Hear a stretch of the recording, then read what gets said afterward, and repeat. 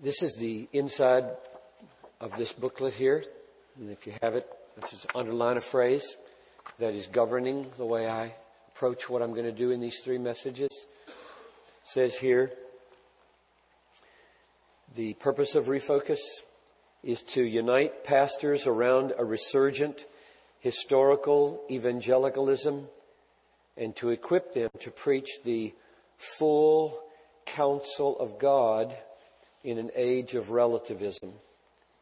And you all know that the phrase full counsel of God comes from Acts chapter 20, verse 27, where Paul is speaking to the Ephesian elders, and he says to them, I did not shrink back from declaring to you the Pasan Boulein to Theou, the totality, the whole, the all, Boulein, translated counsel, plan, purpose, goal, intention, will of God. And evidently the phrase, I didn't shrink back, implies it takes some courage, because if you do it, there might be some difficulty. So evidently the phrase, I didn't shrink back, implies this is not always an easy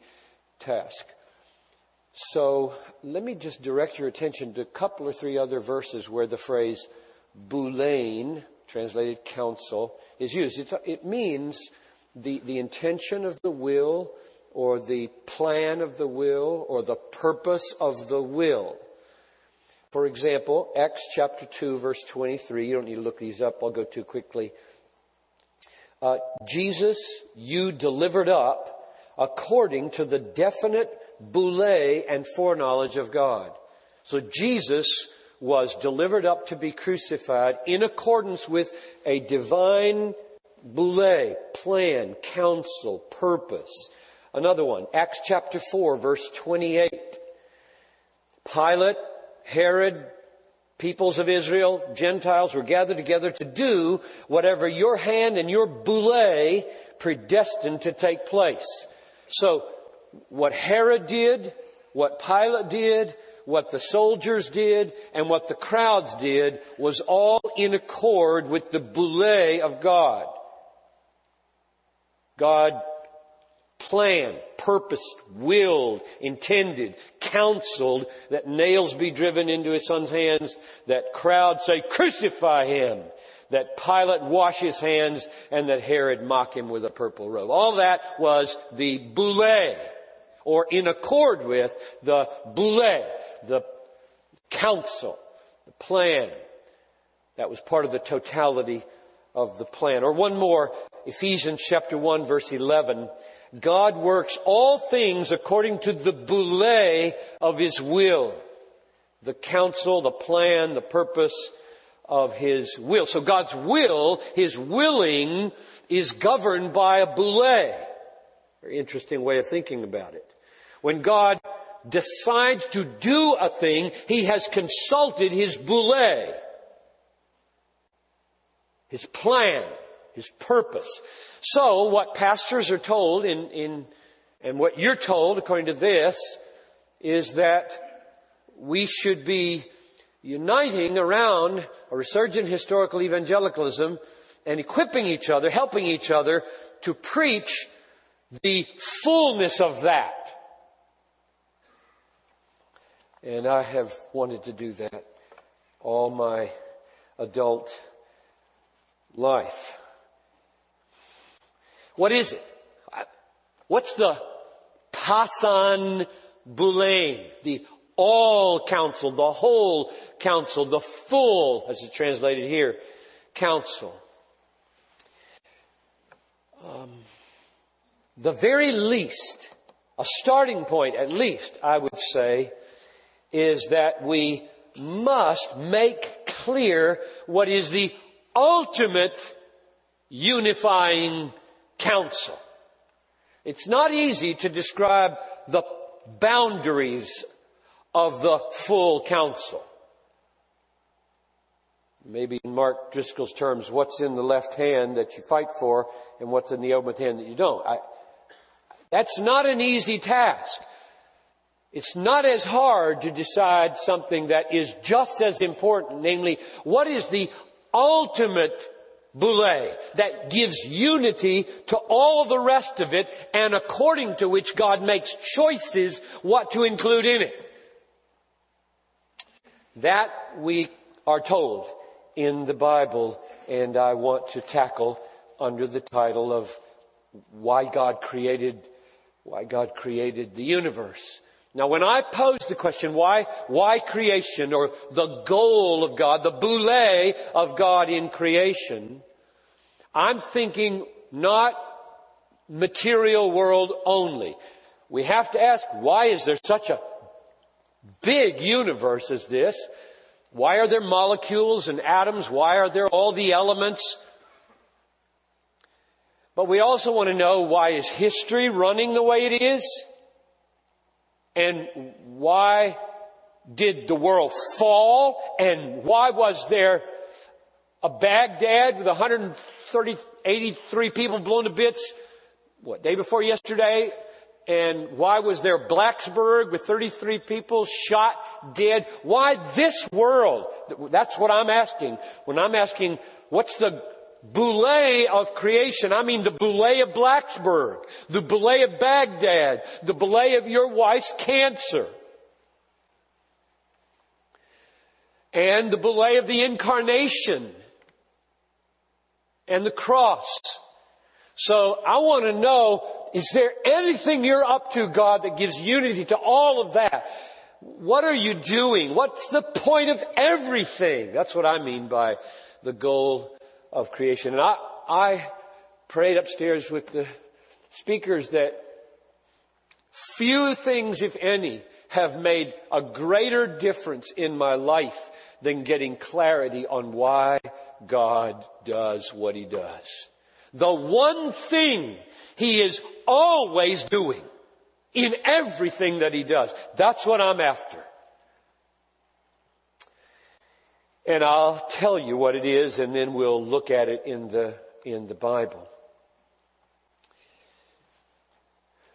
The ultimate boule, the ultimate goal, the ultimate purpose, the ultimate design of God in the material universe, in the events of history, in the fall, in redemption, in everything He has ever done or ever will do, the ultimate goal, design, purpose, boule, is to uphold and display His glory for the maximum enjoyment of His redeemed church from every tongue and tribe and people and nation. Period. That's what He's up to all the time, in everything He does, from the smallest molecule to the largest galaxy, from the fall to the cross to the second coming. He is always doing this as His ultimate goal. So I'll say it again.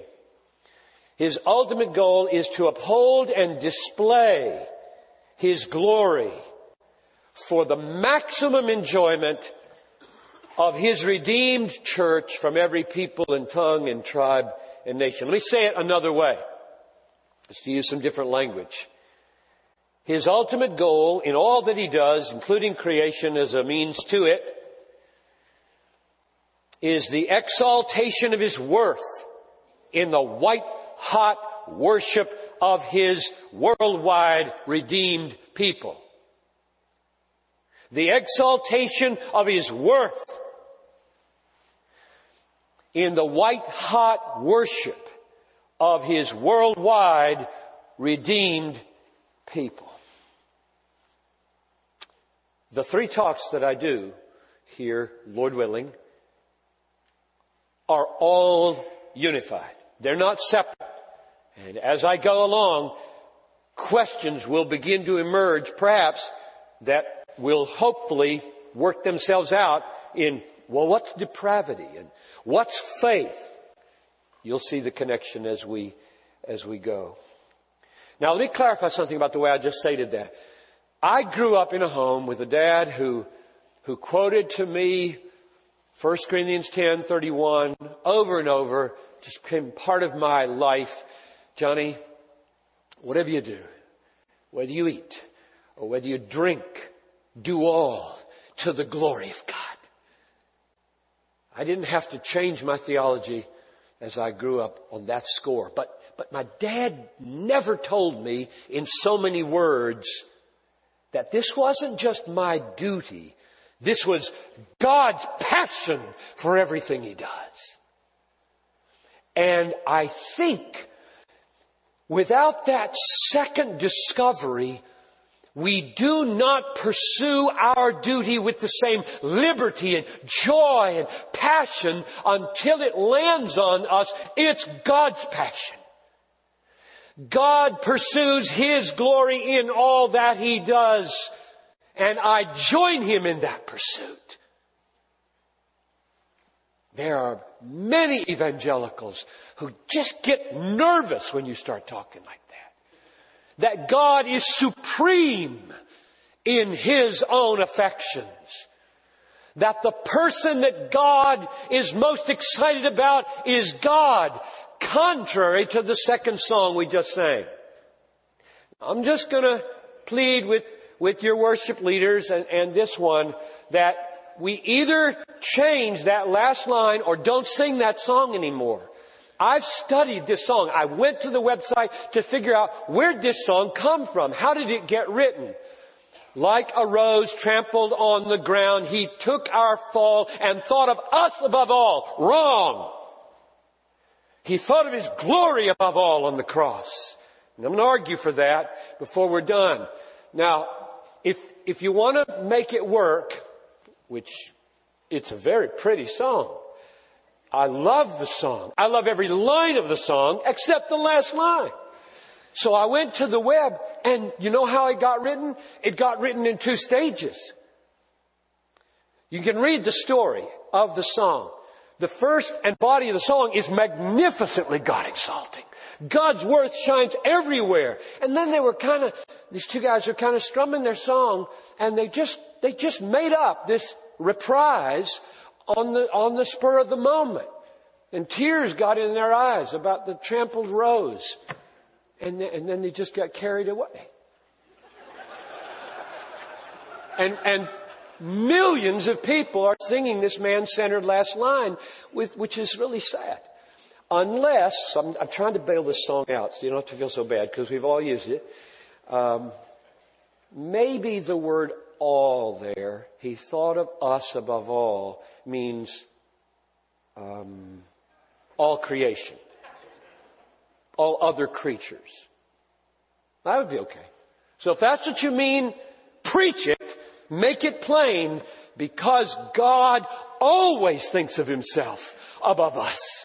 He is always more important than us. His glory is always supreme, not us. And that's what has to be made clear in radically self-centered America and probably, I don't know anything about Canada except it's north, probably radically self-centered Canada as well.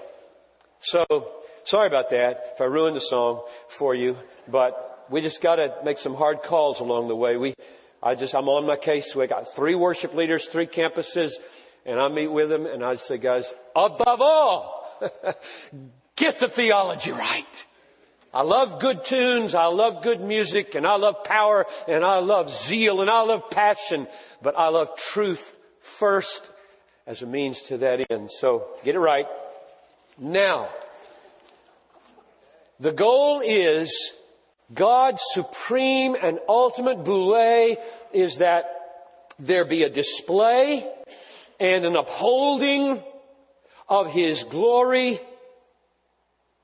for the maximal enjoyment of His redeemed people from every tribe and tongue and people and nation. And what I want to do now is to blitz the Bible for about 6 or 7 minutes on this. And I'll go so fast you won't be able to look up the verses, but you might be able to write them down. But if you try to write them down, you probably won't be listening. This list that I'm going to give you here is available all over my writings. I've done this so many times, and I just love doing it. So indulge me as I blitz the Bible on God's God-centeredness from cover to cover for about 6 minutes, okay? And if you want to get them, you can go to the website and find a place where I did this, because everything I've ever said is on the website. God created us for His glory, Isaiah 43:6. Bring my sons from afar and my daughters from the end of the earth. Everyone who is called by my name, whom I created for my glory. Jeremiah 13:11, He called Israel for His glory. I made the whole house of Israel cling to me, says the Lord, that they might be for me a people, a name, a praise, and a glory. He rescued Israel from Egypt for His glory. Psalm 106:7. Our fathers rebelled against the Most High at the Red Sea, yet He saved them for His name's sake, that He might make known His mighty power.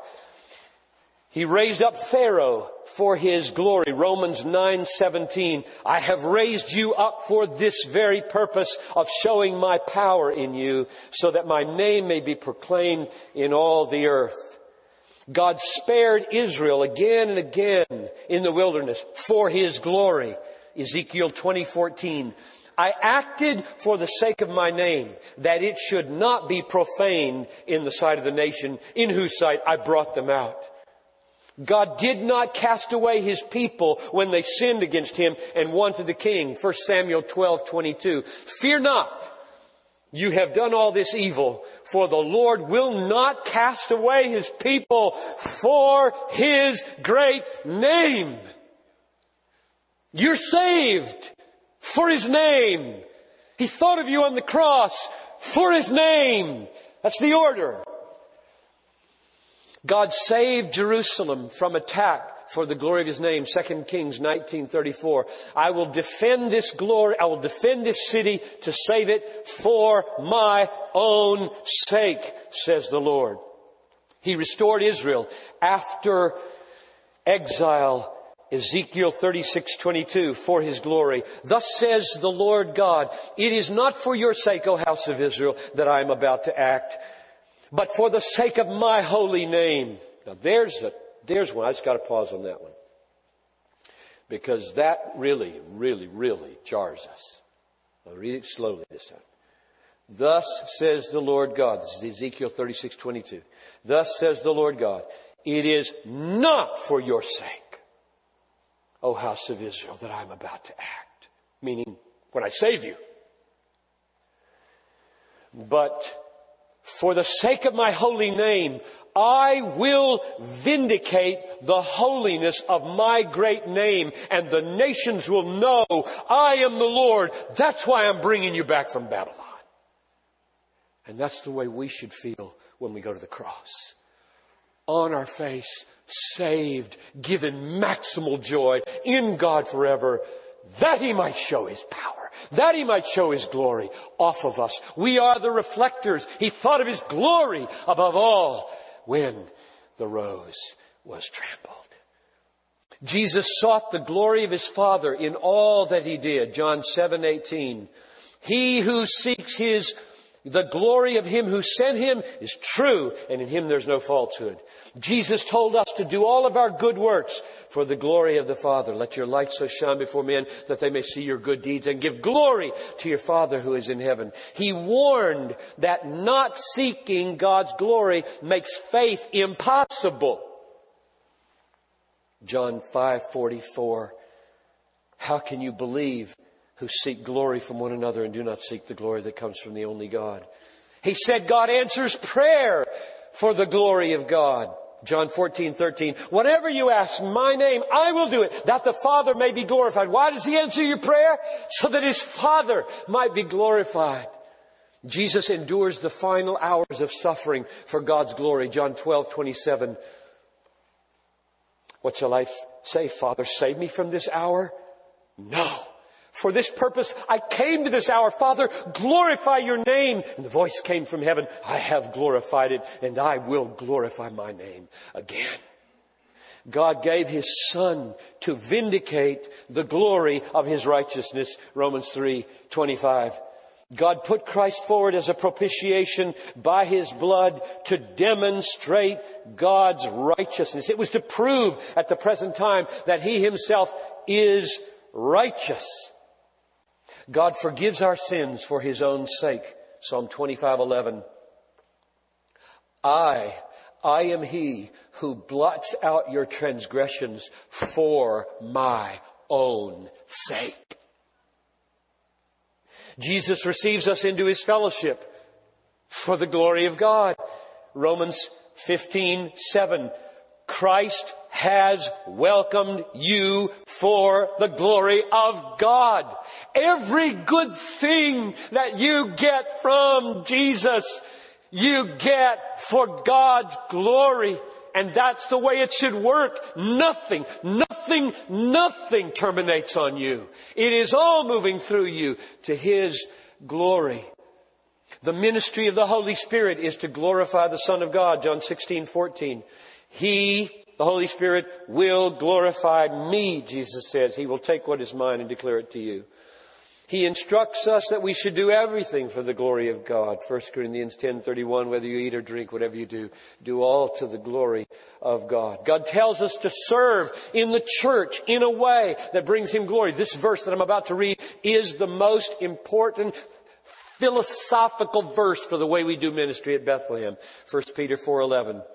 Whoever renders service, let him render it in the strength that God supplies, in order that in everything we do, God might be glorified through Jesus Christ. To Him belongs the dominion forever. The giver gets the glory. Therefore, in everything you do, be a receiver. Don't depend on people, depend on God. Don't depend on yourself, depend on God. Because when God helps, God gets the glory. 1 Peter 4:11. Jesus will fill us with the fruits of righteousness for God's glory. Philippians 1:11. Paul prays that you may be filled with the fruits of righteousness which come through Jesus Christ to the glory and praise of God. Herod was struck dead because he did not give God the glory. Acts 12:23. Immediately an angel of the Lord smote him because he did not give glory to God. Jesus is coming again. Why? For the glory of His Father and the glory of His name. 2 Thessalonians 1:9. Those who do not obey the gospel will suffer the punishment of eternal destruction and exclusion from the presence of the Lord and from the glory of His might when He comes on that day to be glorified in His saints and marveled at in all who have believed. Jesus' ultimate aim is that we see Him and enjoy His glory. John 17:24. Father, I desire also that those whom you have given me may behold my glory, which you have given me because you loved me before the foundation of the world. God's plan is to fill the earth with the glory of the Lord as the waters cover the sea. Habakkuk 2:14.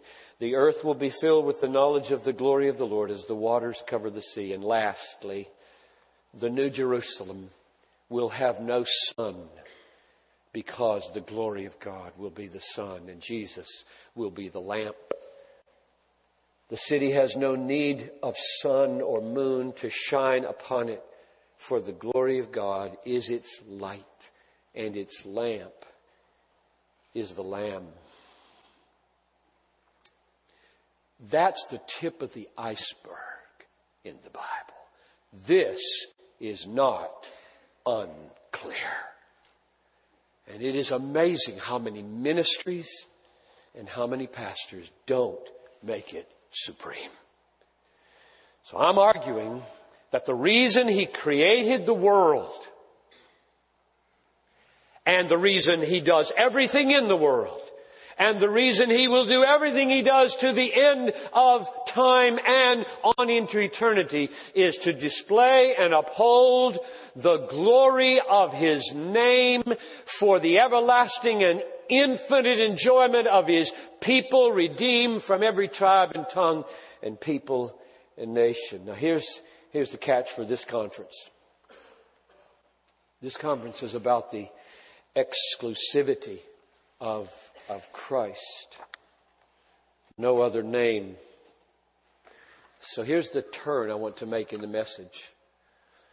I want to ask the question, all right, if it's biblical to say that the supreme boule, the ultimate boule, counsel, plan, purpose, design, intention of God in all that He does is to display His glory for the enjoyment of His redeemed people from all the peoples. Where does Jesus fit in? And what is the apex of the glory? God is glorious in everything He is and everything He does. But there is an apex to it. God has a special passion that a certain dimension of His glory be known and enjoyed. And it has to do with Jesus. So let me refine my answer to the question, what's the ultimate boule? What's the ultimate goal? And I would put it like this. The apex of the display of His glory is this.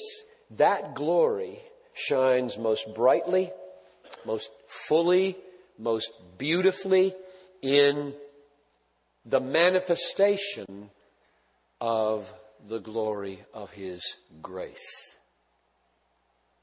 So now I'm adding grace. Glory of His grace. And let's put a finer point on it. The apex of the display of the infinitely valuable glory of God is most beautifully, most fully, most decisively the glory of His grace manifest in the suffering of the Son of God for millions of hell-deserving sinners. That's the finest point that I want to put on it. Now I'm going to unpack that because it's quite shocking. The implications, if you were to believe what I just said, the implications are so shocking for Blacksburg, Virginia. So shocking for Baghdad. So shocking for cancer. So shocking for war, drugs, divorce, that you might not want to follow me there. So I'm going to try to unpack it biblically and carefully to see whether you will. Revelation chapter 13, verse 8. You can look these up if you're quick. Revelation 13:8, John writes this. All who dwell on earth will worship the beast. Will worship, referring to the beast, the Antichrist. Everyone whose name has not been written before the foundation of the world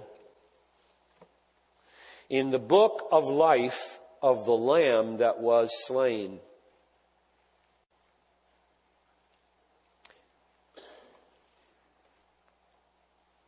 That's a very good literal translation, what I just read. A little awkward, but very literal and good. Everyone whose name has not been written before the foundation of the world. So now we do not have creation yet. Nothing has been created yet. And there's a book. So before the foundation of the world, there's a book. It's called the Book of the Life, the Book of Life of the Lamb who was slain. So the Lamb is Jesus Christ. Nobody's going to argue with that, I hope. The book is the book, therefore, of Jesus Christ crucified, slain. Therefore, God made the world, and He had in view that Jesus Christ would be slain before He created the world. He had in view a people written in the book already for whom He was slain. A people purchased by His blood, written in the book, Therefore, the suffering of Jesus was no afterthought. God didn't create a world, hope it would go well for Adam and Eve, and when they fell, said, now what am I going to do? Plan B, a history of redemption climaxing in Christ. Revelation 13:8 will not allow that thinking. Before the world was, there's a book. And the book is called the Book of Life. And it's the book of the Lamb, Christ. And He was slain before the foundation of the world. God knows what He's up to. It's the plan. It's the boule. And somehow or other, it fits into this. Everything is for His glory. He's planning the crucifixion of His Son before the fall. Second verse to look at. 2 Timothy 1:9. 2 Timothy 1:9. Paul looks back into eternity just like John did. And he says this. God saved us and called us to a holy calling, not because of our works, but because of His own purpose and grace. Now mark that word. God saved us not because of our works, but according to His own purpose, like boule, not the word, and grace, which He gave us, the grace He gave us, in Christ Jesus before the ages began. God gave us grace. What is grace?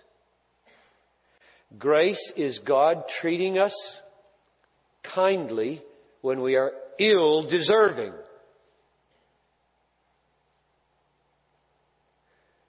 So, grace was being given to ill-deserving sinners before the creation of the world.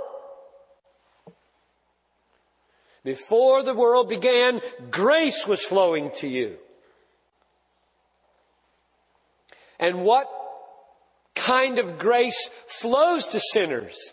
Blood-bought grace, and only blood-bought grace flows to redeemed sinners. There's a lamb slain. There's a book. Blood is flowing in the mind of God before He made the world. So you have two things now. There's a book of life of the Lamb who was slain. That's one thing there is before creation. And there's grace coming to us before creation. Blood bought, Christ purchased, cross-work, sustained grace flowing to us before the creation of the world. Now, also, let's make this issue more intense. Notice the word, or think back on the word, the Lamb who was slain. It's the book of life of the Lamb who was slain. That word slain, sphagizo, only used by the Apostle John in the New Testament. Always, everywhere refers to the slaughtering of an animal. Slaughter would be a good translation. Slain cleans it up. The book of the life of the Lamb whose head is neck slit open and bled to death. That's the word He chose for God to think about doing before He made the world. I'm going to slit the neck of the Lamb of God. And with the blood that pours out, I'm writing names in a book. All of that before He made the world. The implications of that, brothers, are huge.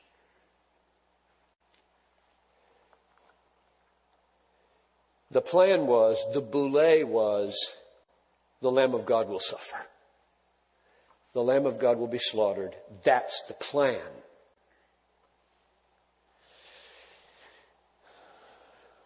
I'm going to give you a biblical text that shows the relationship between that and grace.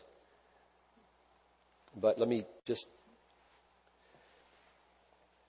say this first.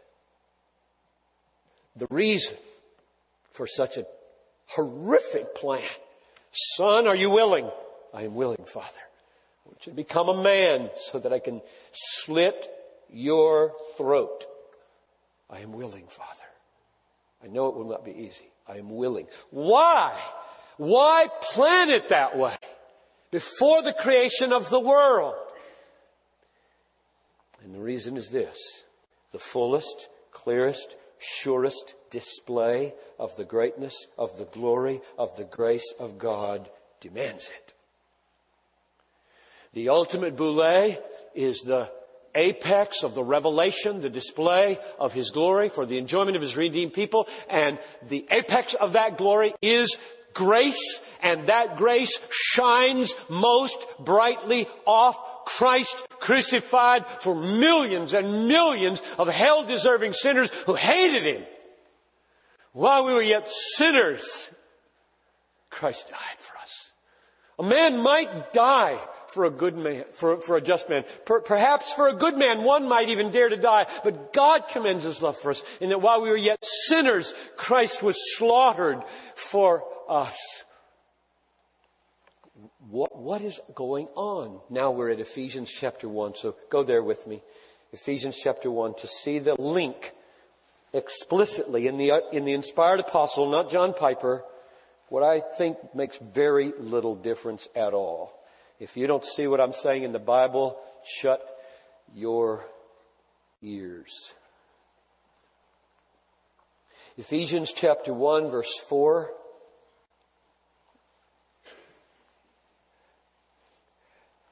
God chose us in Him, mark that phrase, before the foundation of the world. We've got this issue again. So there's Christ, and in Him we're chosen before the foundation of the world, that we should be holy and blameless before Him. In love He predestined us for adoption through, now there's the second phrase I want you to mark. First one is in Him. Second one is through Jesus Christ, according to the purpose of His will. Purpose of His will, to the praise of the glory of His grace. That phrase in 1976 became a Copernican revolutionizing way of teaching, preaching. I wasn't a preacher yet. I was teaching at Bethel, and I was teaching through Ephesians, and I saw in verse 6, to the praise of the glory of His grace as the goal of everything. Verse 12, to the praise of His glory. Verse 14, to the praise of His glory. And I just stood back and said, this is one long, complex sentence, but the point is crystal clear.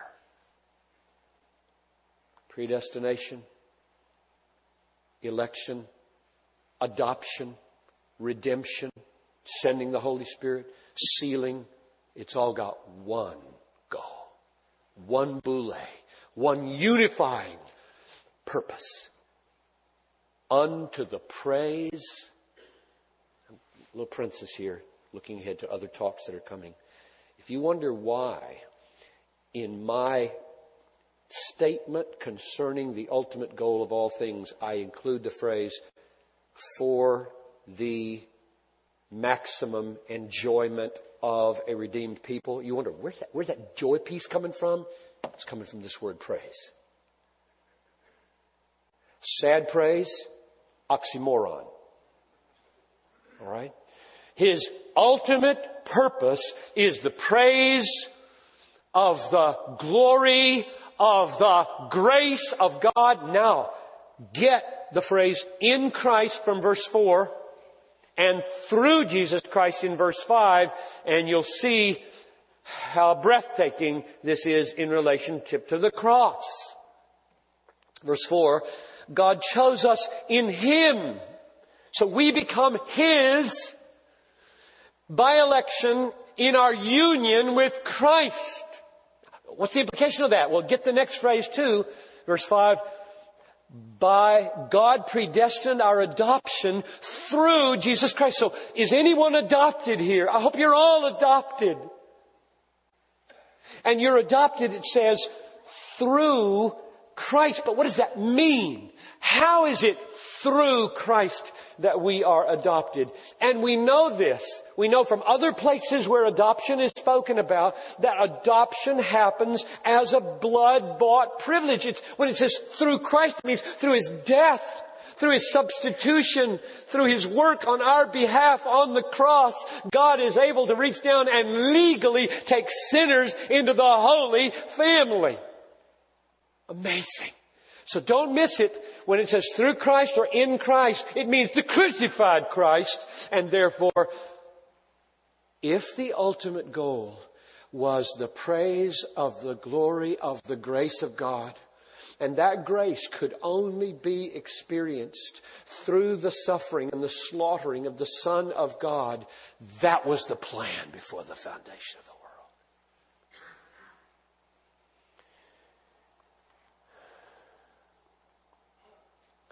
Let's look forward into eternity to feel the full force of this. Revelation 5:9-12. Revelation 5:9. This is a picture of worship in the future. They sang a new song. Worthy are you to take the scroll and to open its seals. For you were slain. There's that word. You were slaughtered. Worthy are you. Worthy are you. They're praising His worth on the basis of His slaughter. Worthy are you to take the scroll, for you were slaughtered. And by your blood you ransomed the people from every tribe and tongue and people and nation. That's where that phrase came from in my effort to define the goal of God. Verse 11. Then I looked and I heard around the throne. Skip a few words. Myriads of myriads, thousands of thousands, saying with a loud voice, worthy is the Lamb who was slaughtered to receive power and wealth and wisdom and might and honor and glory and blessing. And you know what? They're still singing this in chapter 15, verse 3, which causes me to conclude it wasn't just planned before creation that there would be a slaughter of the Son of God for millions of ill-deserving, hell-deserving people like me. But this act becomes the centerpiece of everlasting worship. We will sing about the slaughter of the Son forever. What can magnify the importance of an event more? The suffering of the Son will never be forgotten. Sometimes people ask me, will we remember suffering in heaven? It will be the center of our memories. For all eternity, the display of the glory of the grace of God in the slaughtered Lamb. The greatest suffering that ever was will be the center of worship. Say that again. The greatest suffering that ever was, ever will be, ever could be, will be the centerpiece of everlasting worship for the redeemed. It wasn't an afterthought after the fall. It was the plan. It was the boule. Everything else in the universe is subordinate to this. Now, those are sweeping statements. I'm not throwing them out. I have thought about these sentences for 30 years. Everything in the universe, evil and good, serves the revelation of the glory of the grace of God in the slaughter of the Son.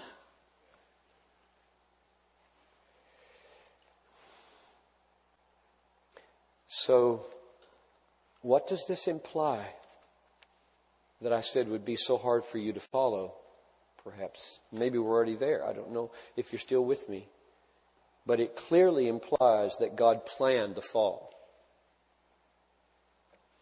If you want to use the word permit for the fall in order to make it easier to talk about, he didn't ordain the fall into sin. He permitted it. I'm okay with that, provided you have the category in your head that everything God permits, He permits by design.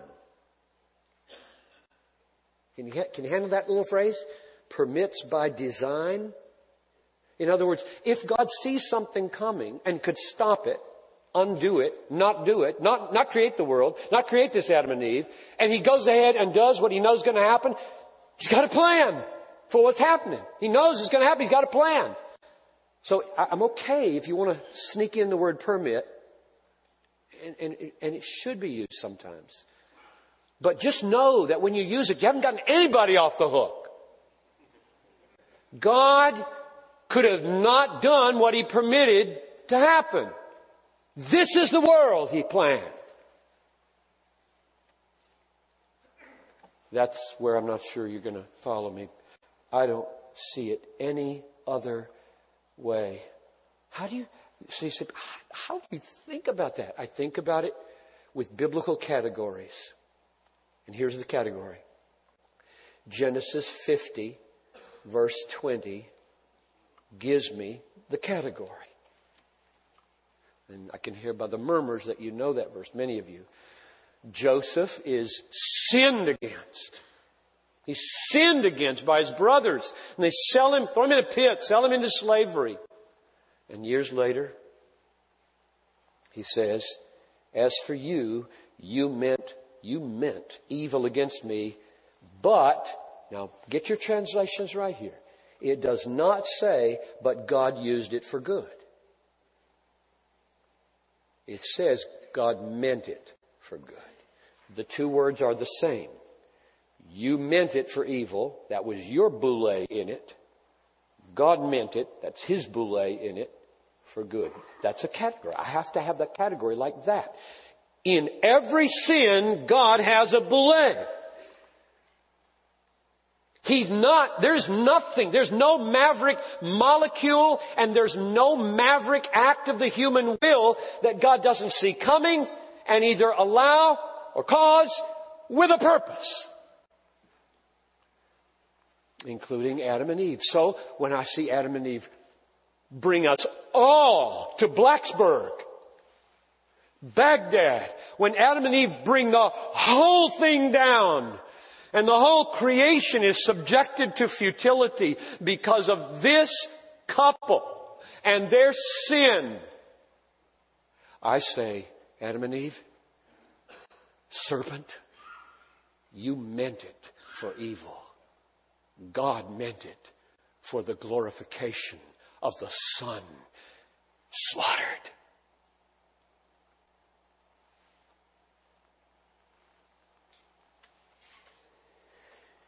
So, everything He did for us, the stage is set. Sin has entered the world. Death has entered the world through sin. The creation was subjected to futility and groans. Oh, does it groan? We groan with our diseases. We groan with our kids, not what we want them to do. We groan with our churches. They aren't where we want them to be. We groan with Canada, with its small percentages of redeemed people. We groan with the world with its tsunamis and its malaria and its HIV. Does not creation groan? God did that. God subjected the creation to futility, not of its own will, but by the will of Him who subjected it, in hope that the whole creation would be set free from its bondage to decay and inherit the glory, the freedom of the glory of the children of God who are redeemed. They become children by the blood. And therefore we will sing of the blood in the new heavens and the new earth forever and ever. What an amazing way God has chosen to exalt and display His glory. Let me close by highlighting just a couple of things He did, and then highlight this word grace one more time. When Christ died, here's what happened. He absorbed the wrath of God, and He did it by His suffering. Galatians 3:13. Second, Christ bore our sins, and He did it by His suffering, our forgiveness. 1 Peter 2:24. Christ provided perfect righteousness for us, and He did it by His sufferings, because according to Philippians 2, the climax of His obedience was obedience unto death, even death on a cross, and that's what's imputed to us. Fourth, Christ defeated death, and He did it by death and by suffering. Hebrews 2:14. He disarmed Satan, and He did it by suffering. Colossians 2:14 and 15. Christ purchased perfect healing for our bodies, which we will inherit in a measure now through gifts of healing and medical practice, but then fully at the resurrection, and He did it by suffering. He bore our sin in His body. Isaiah 53:4 and 5. And finally, most importantly, summing them all up, saying why they all happened. Why all this justification? Why all this propitiation? Why all this redemption? Why all this forgiveness? He died, He suffered, He was slaughtered, that He might bring us to God. This is 1 Peter 3:18. I'll read it to you. Christ suffered once for sins, the righteous for the unrighteous, that He might bring us to God.